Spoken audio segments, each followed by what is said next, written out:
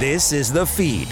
From Markham. From Richmond Hill. From Vaughan. From Aurora. East Gwillimbury. Whitchurch, Stouffville. From everywhere you are, this is The Feed, York Region's only news magazine dedicated to the issues, events, and stories that matter to all of us who live and work here.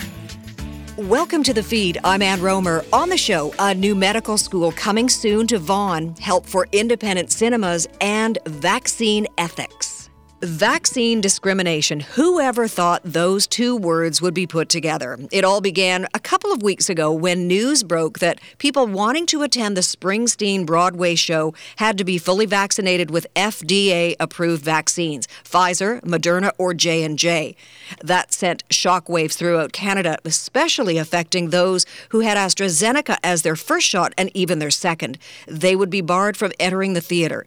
And what really struck fear in the hearts of many, would this kind of vaccine policy become more widespread throughout the United States? U of T bioethicist Dr. Kerry Bowman joins us on The Feed now with his take. Thank you, Kerry, for being with us. Happy to be here. So one of your areas of expertise is COVID-19 pandemic ethics. What do you think of this policy that was initially rolled out in the United States around the Bruce Springsteen Broadway show? Well, you know, this policy, and it's whether it's called that or not, this is really the face of vaccine passport. You know, that decisions are made that are really not grounded in science, that are much more bureaucratic as to what's acceptable and what's not. And what would be scientific is, does the vaccine work or not, and does it reach a certain threshold? So this is the problem, is they can be very divisive. They could divide people for no good reason. Now, the producers of the Springsteen, my understanding concert is that they've changed their mind. They've relented, I guess I could say. And so, but it does raise the question in the United States and even Canada, are private venues going to be adopting various policies and globally that are going to divide us without good reason? And you said that it should be based on science. So what gives venues, both in the U.S. and in Canada, the right to feel that they can roll out that kind of policy? Well, you know, what they are doing is because the United States has never approved AstraZeneca. You know, my take on that would be they're really, honestly, they're up to their necks in vaccines and they don't need it. So that's one of the things. But when we look to the international picture, you know, various countries have selected various vaccines for various reasons. And if we don't have global standards on this, it could be very problematic. And, you know, this is very divisive, and that's the problem with vaccine passports is, you know, they're an infringement on our freedom of movement, which is something we don't think about much. But it's also, you know, there's an element of surveillance to it as well. But I do get it, Anne, that vaccine passports globally, whether we love it or not, are coming. There's no question about that. The question is, how do we do that one fairly? And how is it enforced? And how are those decisions made? You know, it's interesting. I continue to follow what's going on in the United States. And there was a time with the playoffs in hockey, the New York Islanders, for instance, fans needed proof of vaccination, but there were also seats available, sections available to watch their team live for non-vaccinated people. I mean, that honestly, that doesn't make any sense to me, and it sort of smacks of segregation. Yeah, it is segregation. And you know, with the example you just give, science is out the window again. You know, you really, really have to make decisions that are based on science. And, you know, Canada, my take on this is Canada federally, provincially, territorial is no fan of vaccine passports, to which I say hallelujah. It doesn't mean that private venues won't pick it up. Right? But I'm hoping that we've got such a pile-on effect with vaccinations. So many Canadians are willingly getting vaccinated that I'm just hoping we close this window. But boy, the international situation is going to be tough. I personally work globally on international projects. I'm fully vaccinated with AstraZeneca. I myself may have problems entering countries because of this bureaucratic situation. So how does that make you feel, just as a human being, that you may be stopped from going into certain countries because of the vaccine that you chose? It's unfair. It's totally unfair. And what am I supposed to do? It's like, this isn't about me. There's people with bigger problems than me. But look, what am I supposed to do? I'm fully vaccinated. What, start over with another vaccine? I'm not willing to do that. Is that safe? I don't even know. So, you know, look at the kind of problems. How do we avert those problems? We go to the science. We have international standards. Also, remember, millions of people literally, often but not always in lower income countries, are being vaccinated with one of the two Chinese vaccines or the Sputnik 5, or V as it's sometimes called, coming out of the Russian Federation. Those vaccines work as well. Are we going to accept them? We have to clarify these issues. So we talk about vaccine discrimination. Are we also talking about vaccine nationalism? Yes, I would say we are. Also, if you look to the summer of 2021, which is now here, really, who can move around in this summer of 2021? Mostly people from high-income countries that are fully vaccinated and the elite from lower-income countries that are vaccinated. And I would say, Anna, as well, I do not think that our leadership in public health in this country was wise using the language of preferred vaccines. I think that kind of language is quite destructive. Either they work and they meet a certain threshold or they don't. But preferred vaccine has not been useful language. And therein lies the problem. And now we put the two words vaccine and shopping together and seem to have been encouraged by the powers that be, medically speaking, in Canada. Vaccine shopping. I would agree, and so now we've got exactly that. People saying, "Yeah, I've been lining up for an hour, and I know I'm holding up the line, but I actually don't want that one." We don't need this. We don't need this at all. And the science doesn't bear that up. So how about this? And it's the last thing I'm going to pose because we could go on and on. There's so much to talk about when it comes to vaccine nationalism and vaccine discrimination. But how about this? A week ago, June 27th, was Toronto Vaccine Day.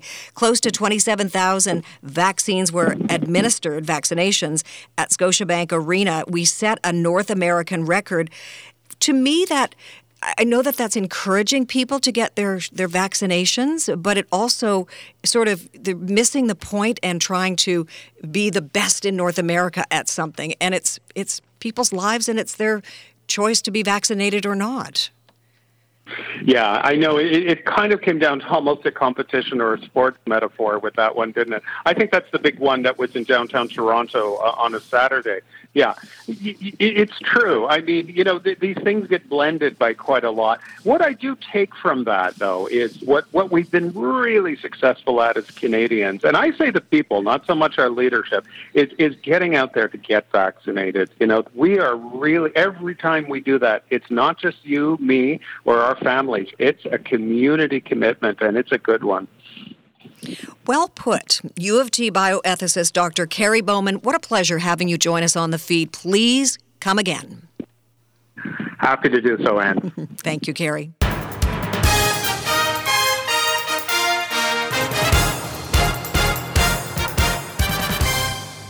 So is proof of vaccination on the horizon? Tina Cortese now with that story. Kara Zwiebel is the Director of Fundamental Freedoms with the Canadian Civil Liberties Association. Kara, thank you for your time. Thanks for having me. All right, let's get right to it. What is the CCLA's take on vaccination passports? So we have a lot of concerns about, any system that will premise sort of ordinary participation in Canadian society on proof of vaccination.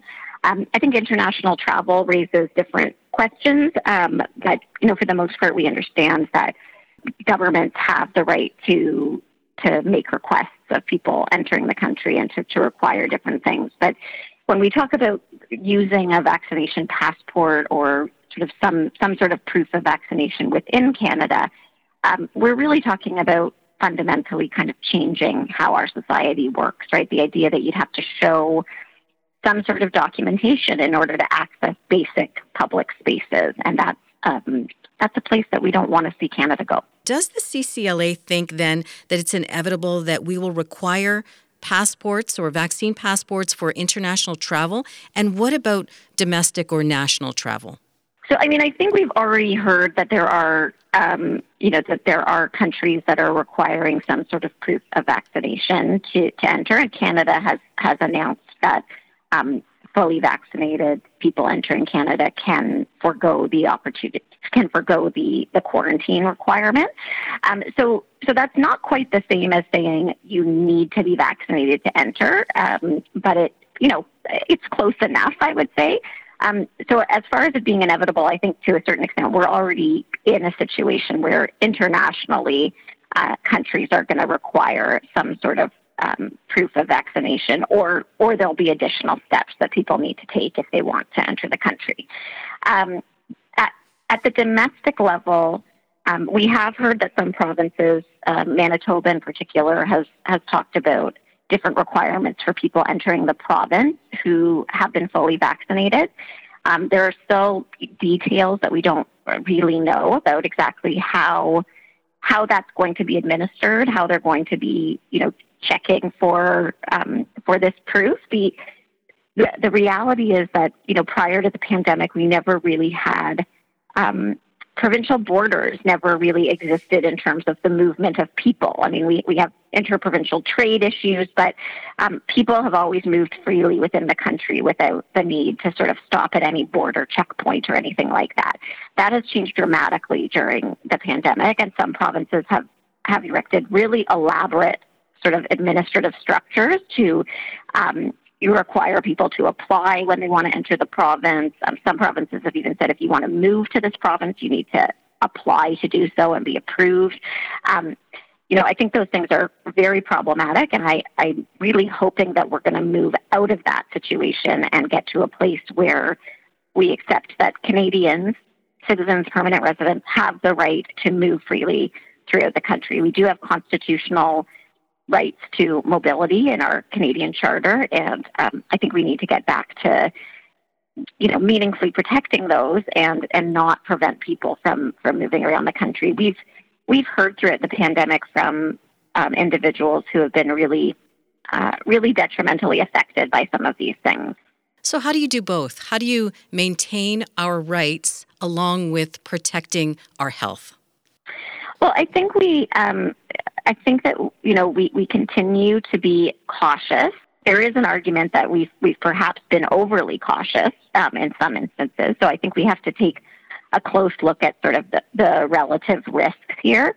But I think we can both respect rights and behave responsibly in terms of public health.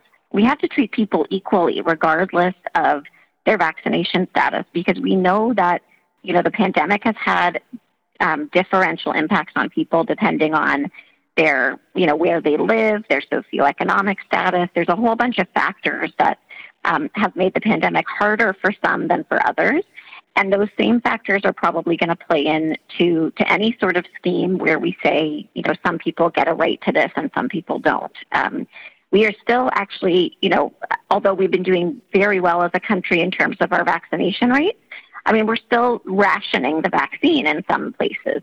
The demand is still outstripping the supply. So to say that, if you're fully vaccinated, you get X, Y, Z isn't really fair when many people who would like to be fully vaccinated can't be yet.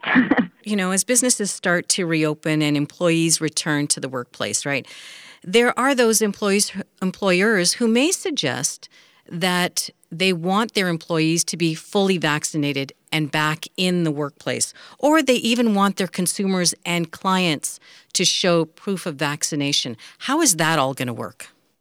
And can it work? I don't know how it's going to work, and I don't think it's the direction that we should be going in. I think that what we'd be authorizing if the government allows businesses sort of free rein to decide that employees have to be vaccinated, that clients have to be vaccinated. We're going to really be authorizing a huge array of actors to collect personal health information about individuals without meaningful safeguards on, how that information is collected and stored and used and who it can be shared with. And even if you don't think it's particularly private to say, yes, I've been vaccinated, no, I haven't, it still does lead us down, I think, a dangerous road to say that all of these different actors can collect this information just for what might be a very fleeting encounter of, I'm going to run into a store and, pick up some milk. I think we've gotten used to being so cautious during the pandemic that we've been looking for ways to totally eliminate risk. And I think the reality is we can't eliminate risk. We can take steps to mitigate it. And the way that, you personally mitigate your risk is by being vaccinated. And frankly, you you don't have the right to dictate to other people that that's what they have to do. And that might mean that if you're in a place where, there's people that you don't know, you're going to take extra precautions. You might wear a mask, or you might socially distance, or, you might do other things. But I think we have to recognize that these are personal choices that people make. They have the right to make decisions about their health and about their body. And we need to respect those. What is the hope of the Canadian Civil Liberties Association as we move into this next phase of the pandemic, as we start to come out of it?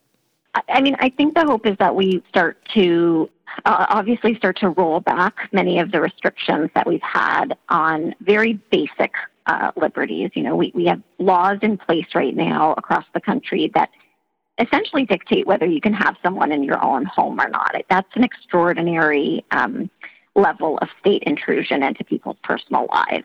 And so I think we need to move away from those things. I think that it's totally appropriate for there to be public health guidance about what is safe and what is less safe and how to take steps to mitigate risk. But I think we do need to get away from having, emergency laws regulate every aspect of our lives. At some point, the word emergency sort of loses its meaning. I mean, we've been in this situation for a year and a half now, and it's time to start recognizing that COVID is something we have to live with and figure out how we're going to live with it while still respecting people's rights and freedoms. I hope that we get back to a situation where we're a real country again, not a country where you need special permission to enter, one province or another, because that's really had an impact on people's lives. I mean, we've heard from lots of people who, have really compelling reasons for wanting to visit family members in other parts of the country. They are willing to take lots of steps to mitigate risk, to self-isolate, and some provinces have just said, no, we're not willing to take that risk. You simply can't come in. So I think we need to get away from that and recognize that we're going to have to live with this risk and figure out how we live with it and still comply with the rights that we have under our Constitution. If our listeners want more information about the Canadian Civil Liberties Association, where can they find it? We are at ccla.org and on Twitter at CanCivLib. That's great. Thank you so much for your time. Thank you. After the break, the mayors of Vaughan and Richmond Hill join the show. Do you have a story idea for the feed? Call us at 416-335-1059 or email info@1059theregion.com. Ann Rohmer and more of the feed coming up. This is 1059 The Region.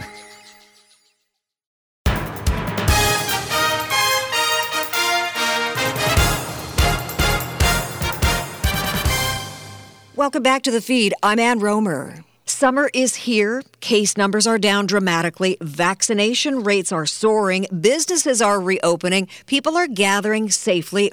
Wow, there is a real sense of optimism in the air. You can feel it everywhere in York Region, including in the city of Richmond Hill.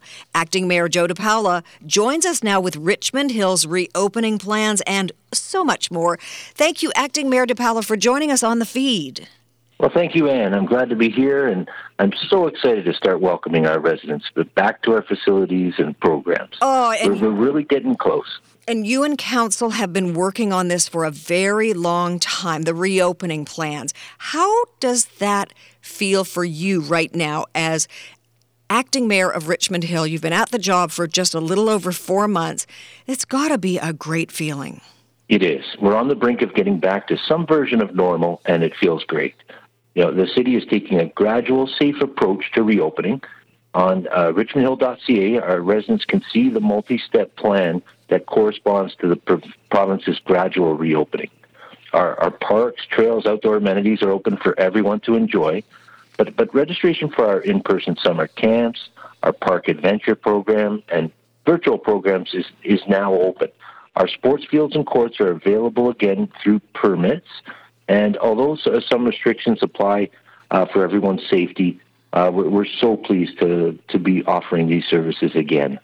People love to go to City Hall. How is that doing in terms of reopening? When do you see City Hall, Richmond Hill, reopening to the public? Okay, well, our main offices at City Hall are close to the public right now, and many of our staff are also working from home and not going in there. But during this stay-at-home order, we've taken the opportunity to renovate the first floor of our municipal offices. They've done a fantastic job on the public-facing portion of the building. And when our residents arrive, and we hope in September, they're going to have a new, much more user-friendly experience. It will be a lot easier to navigate City Hall, and I just can't wait to welcome our residents back. You and City Council putting a lot of hours and a lot of hard work into this reopening plan. I know months and months and months of hard labor on this one, really not knowing, though, when it would be implemented.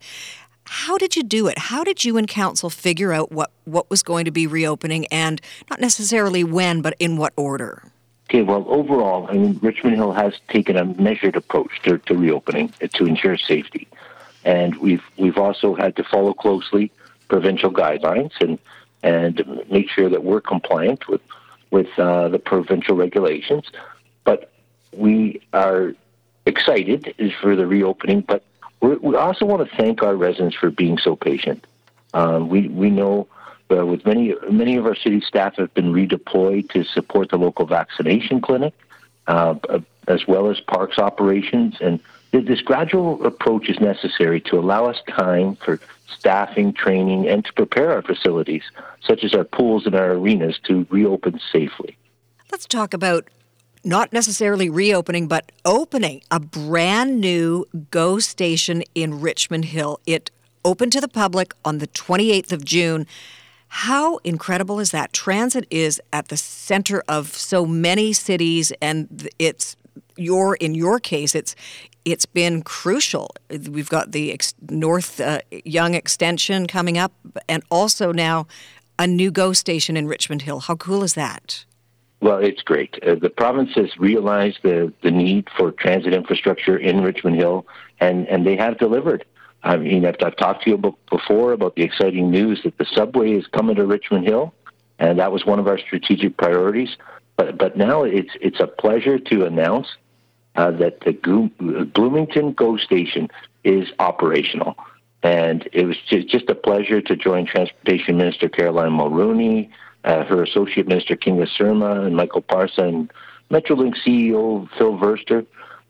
We had an official opening there at that fabulous new Bloomington GO station. It comes with 1,000 parking spaces on a 3-level parking structure, plus a passenger drop-off area. And from the time you arrive in the enclosed parking lot to your departure on the tracks, travelers are completely shielded from the weather. So what does it mean to the residents of Richmond Hill to have that GO station right in the heart of the city, if you will? Well, it's actually at the more servicing the north end of Richmond Hill. This is an extension of the Richmond Hill line from Major Mackenzie to Bloomington. So just like the subway is extended from Finch Station to Highway 7, this extension of the line and this brand new terminal station costs $85 million, and it means the world to our residents. The Major Mackenzie GO train station was absolutely at capacity. It was a nightmare for commuters to get in there because of the demand and the limited parking.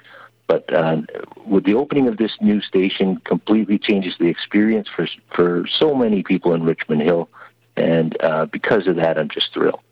Can you call yourself in Richmond Hill a transit city now, if you think about it, with the extension of the Yonge North subway and now this new GO station?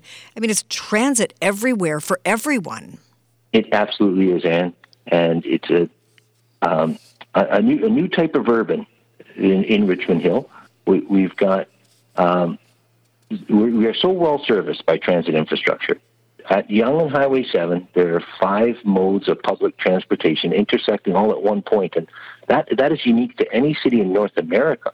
There isn't anyone else that can make that claim that Richmond Hill can about Highway 7 and Yonge Street.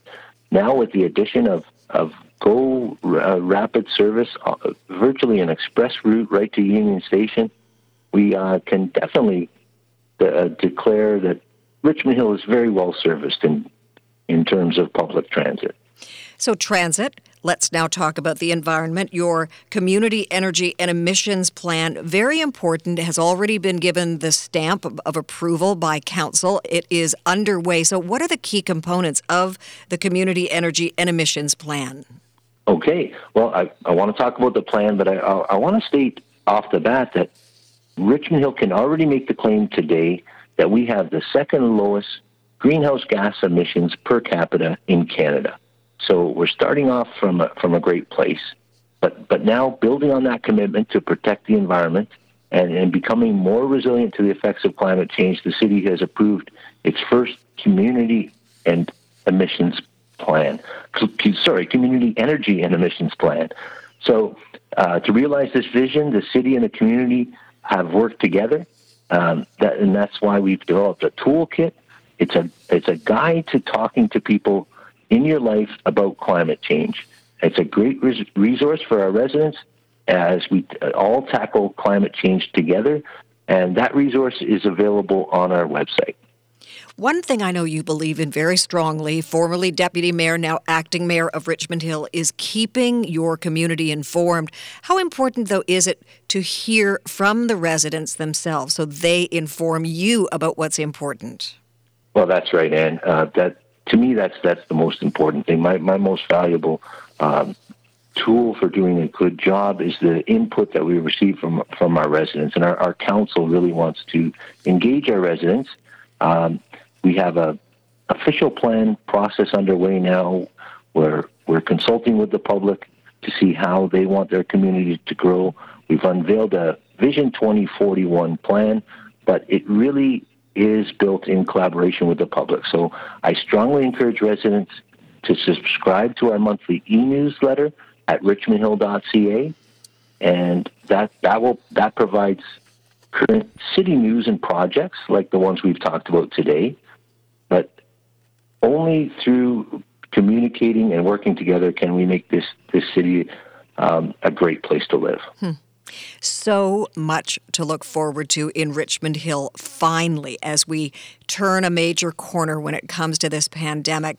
Acting Mayor Joe DiPaola, thank you so much for joining us on The Feed. Happy July. Thank you, Anne. Take care.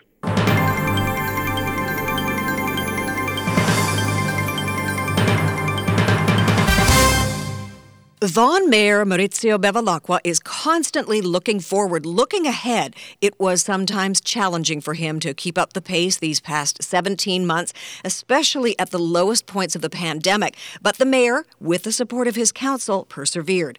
Mayor Bevilacqua joins us now on The Feed to discuss advancing healthcare, innovation, and education in Vaughan. Welcome to The Feed, Mayor Bevilacqua.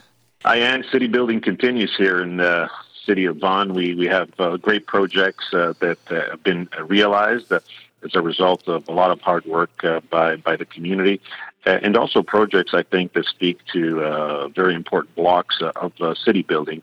A city without a hospital isn't really a city at the end of the day, but now we have here a Cortese Vaughan Hospital on June the 6th. We officially opened doors as a full-service community hospital. You probably remember that we had to respond, of course, to the call on February 7th to help out with the COVID-19 challenge. The province called upon the hospital to open and help with the capacity challenges that we were facing in the Greater Toronto Area.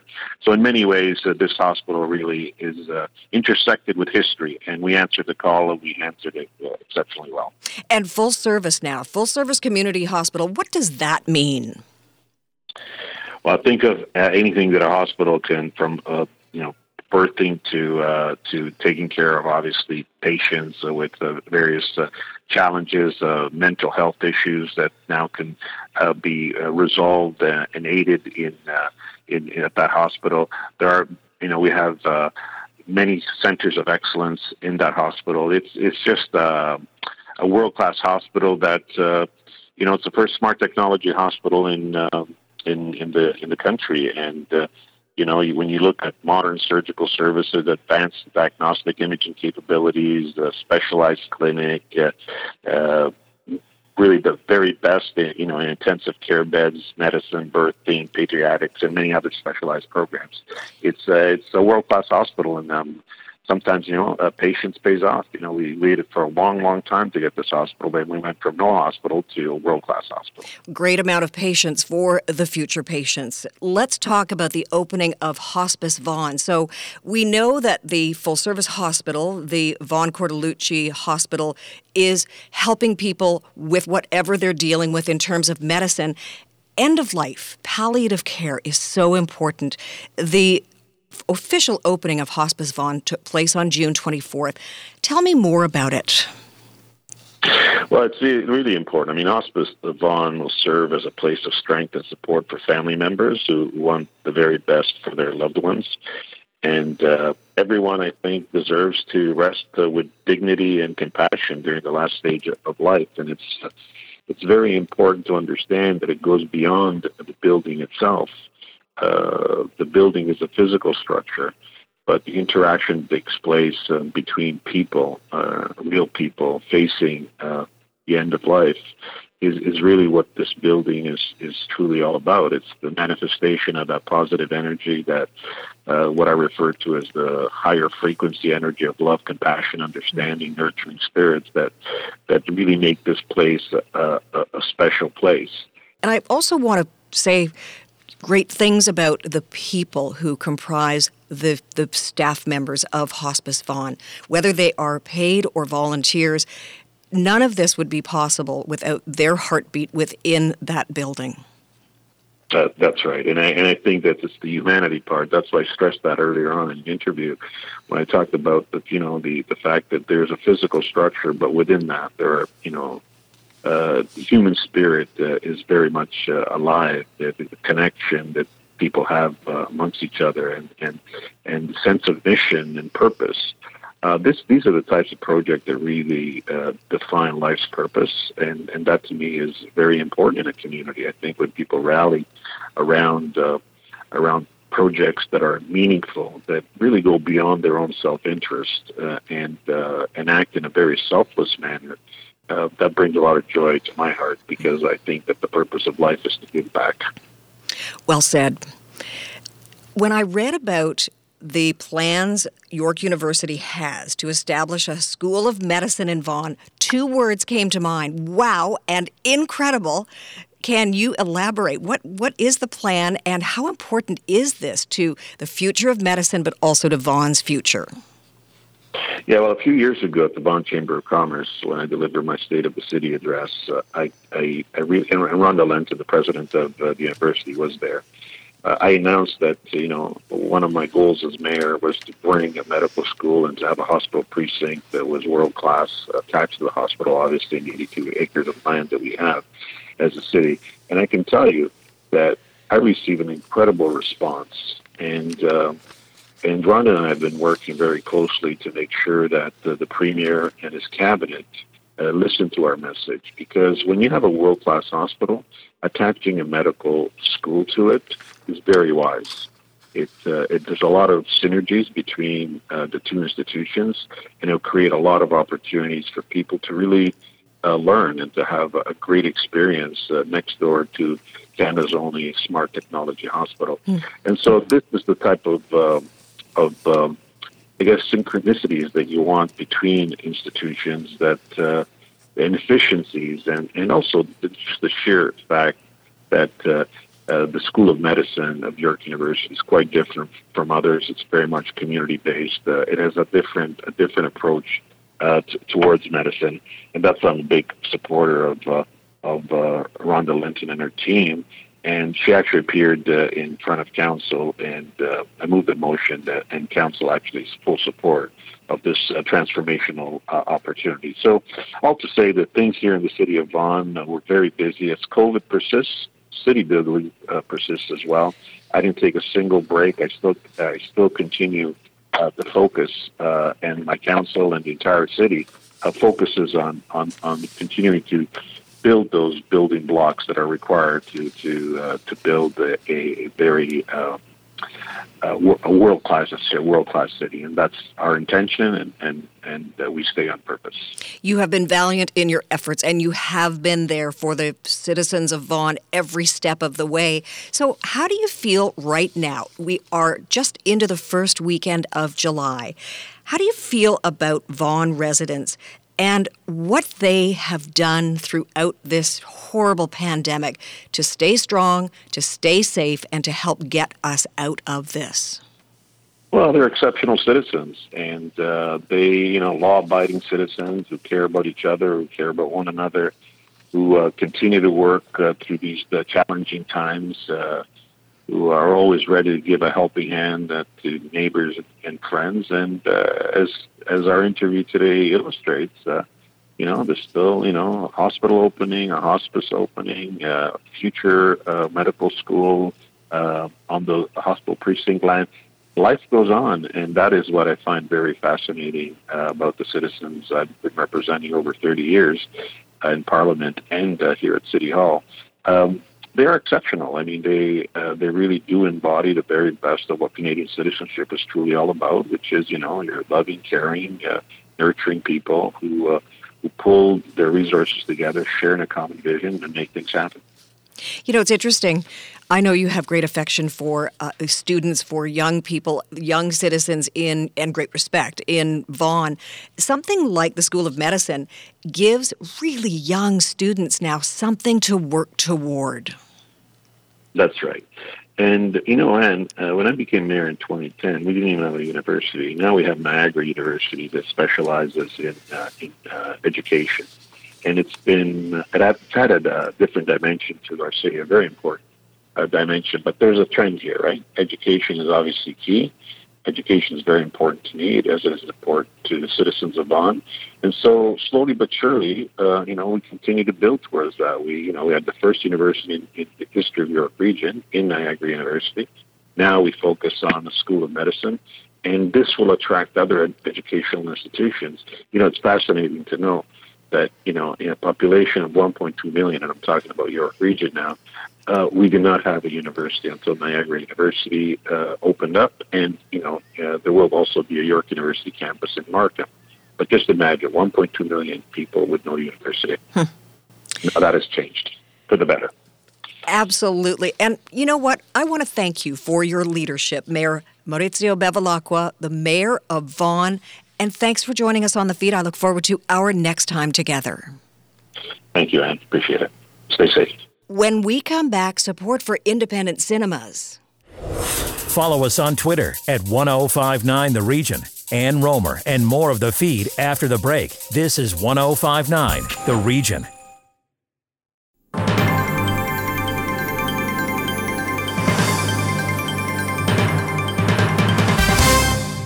This is The Feed. I'm Ann Rohmer. Small businesses have been hit really hard by this pandemic, including small neighborhood movie theaters. Heather Seaman is next with the Cinema Relief Fund. First, briefly tell us about Hot Docs for listeners who aren't familiar with it. All right, so Hot Docs is many things. It's Canada's, North America's leading documentary festival. We own and operate the Hot Docs Ted Rogers Cinema in Toronto, which is one of the few documentary cinemas in the world, and I would argue the greatest. And we, during the pandemic, launched Hot Docs at Home, which is our digital platform for documentaries. How are independent cinemas different from other cinemas? So independent cinemas are typically more community-focused than, say, a major chain like Cineplex. They are meant to be the hub and town hall for a community, meant to be a place where film is the starting point, but conversation and community is really the focus. Often independent cinemas are, the only cinema in a given town. So a small town that has a cinema, and that's where you watch films. They're more heavily curated, so it's not just showing the latest Marvel movie, but it's really finding films that speak to issues of the day, films that will open up perspectives, and films that will bind people together. So that leads me to this next question. How hard has your sector of the industry been hit by the pandemic? And if you can tell us if some cinemas have been forced to shut down for good. It's been awful. It's been 15 months now of cinemas that have been shuttered. There were some cinemas across the country that opened for different stretches of time, but I think, as a culture, we're not ready to re-enter the cinema, or weren't ready. People are nervous to be in crowded indoor spaces. The content just isn't there. The films weren't available for screens. Like I said, most cinemas have been just closed since the pandemic hit, and their sources of revenue have been nil for the most part. So it's been a struggle, and even when cinemas do reopen, they're reopened in some provinces now, not yet in Ontario.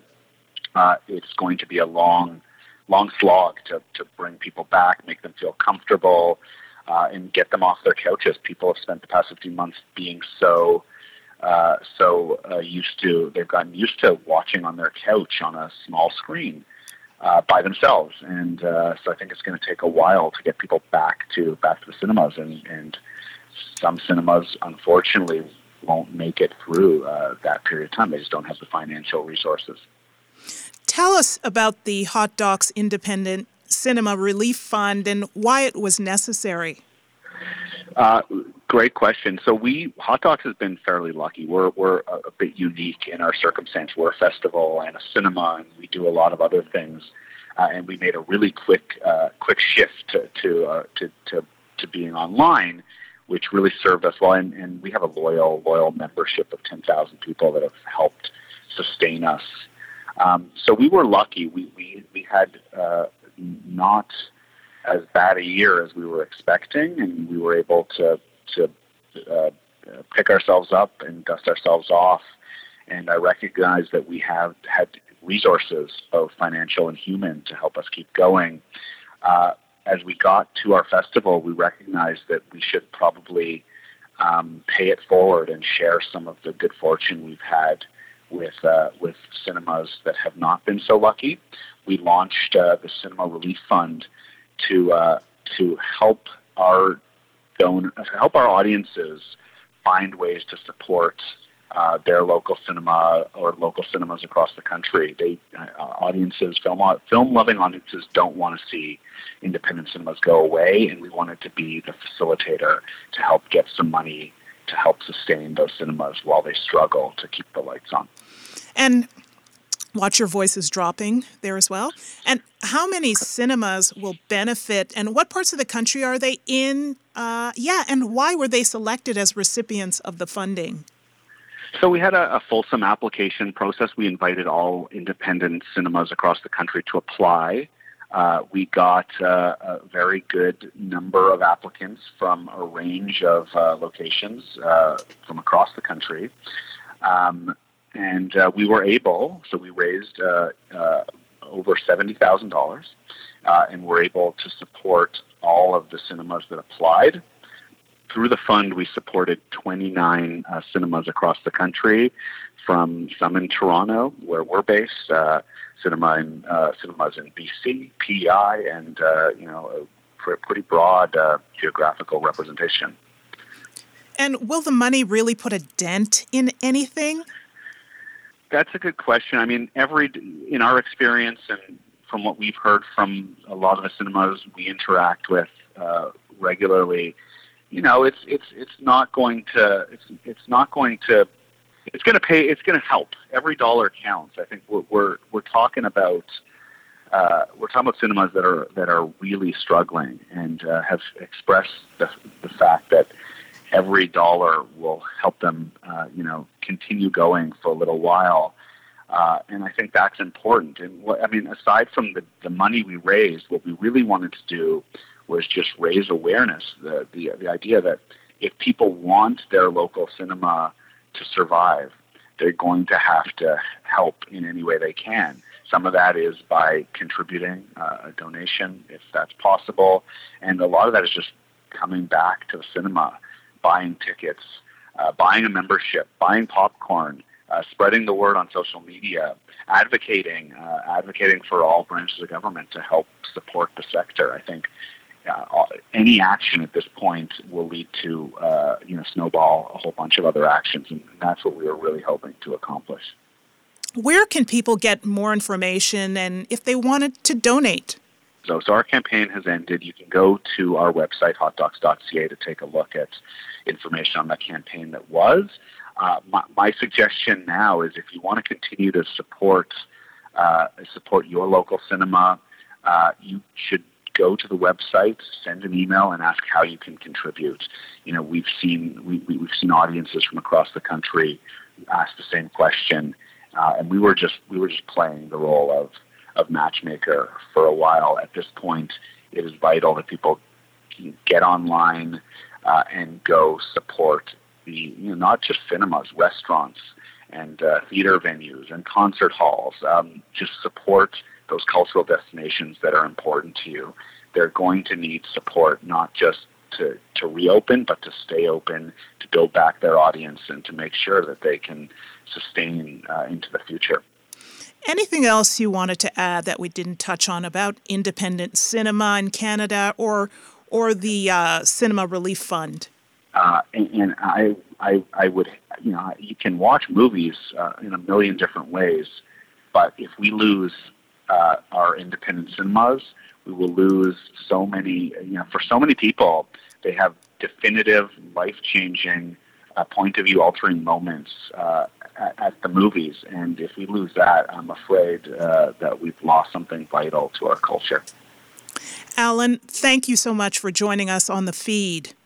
You're very welcome. This was a pleasure.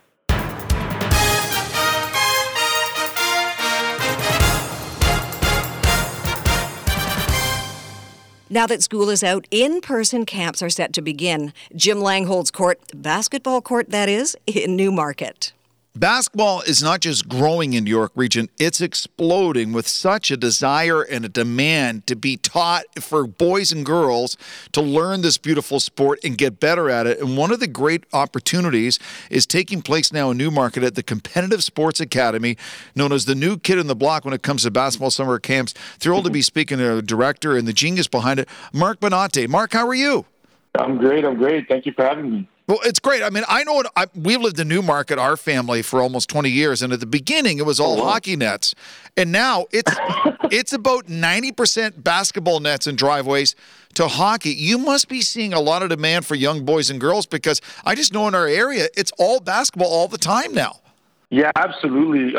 We moved to this area maybe about 3-4 years ago. We have young children, and we wanted to put them in basketball, and we've just seen the growth, especially with the Toronto Raptors winning the championship, right, in 2019. Now, obviously, COVID affected everybody. You're back in business, and it's great to see that Nike has helped partner you with the Competitive Sports Academy for the summer camps. How did they reach out, and how did this come to be, Mark?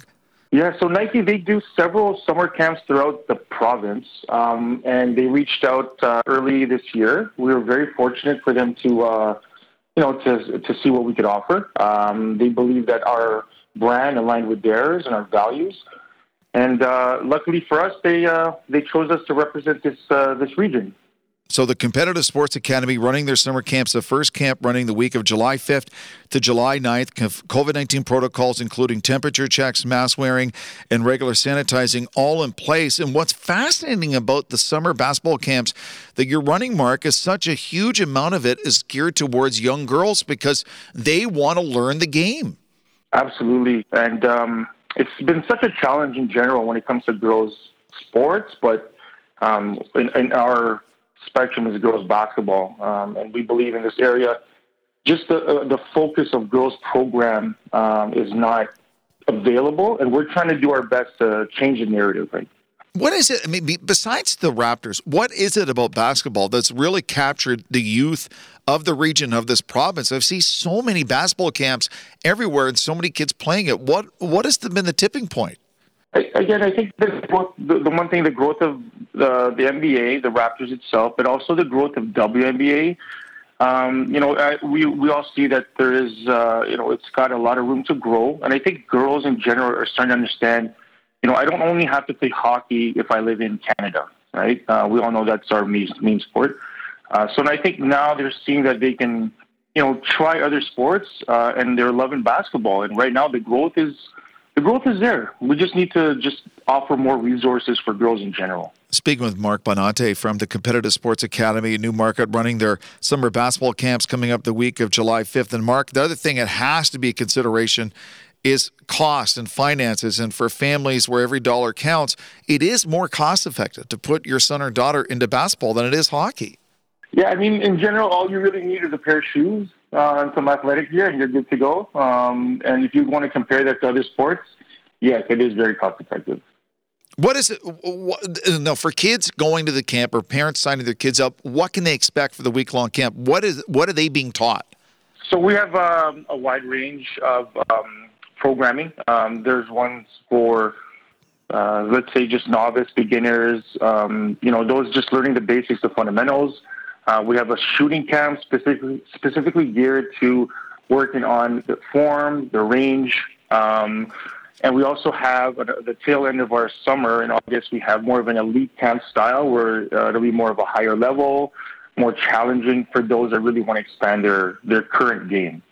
What's amazing to me, Mark, whether you're a novice starting out or whether you're the best in the NBA, is how much the fundamentals, working on the basics of the sport of basketball and shooting, is still part of the everyday routine of the best players in the NBA is to young boys and girls just starting out. Yeah, we have to agree that this world is based on social media. They see the flashiness. It's great when it comes to sports, but at the end of the day, to get to specific levels, all these major athletes all have sound fundamentals. So in our program, we really focus on that, and we do all of our growth based on very strong fundamentals. With Nike partnering with you for the camp, what is involved? What do they bring to the table to help the camp? Obviously, Nike's got, they've got very big brand recognition. They're supporting us as far as promoting the camps at our facility and our program. Again, with all the children coming on board, we're going to be giving them free clothing. We have basketballs available. Again, we have a lot of other events planned out, again, pending pandemic rules for the year to come. They bring a lot to the table for us, absolutely. Outstanding. Mark Bonate from the Competitive Sports Academy Newmarket for their summer basketball camps. How can people get a hold of you, and what website should they go to register their children? So our website is competitivesportsacademy.com.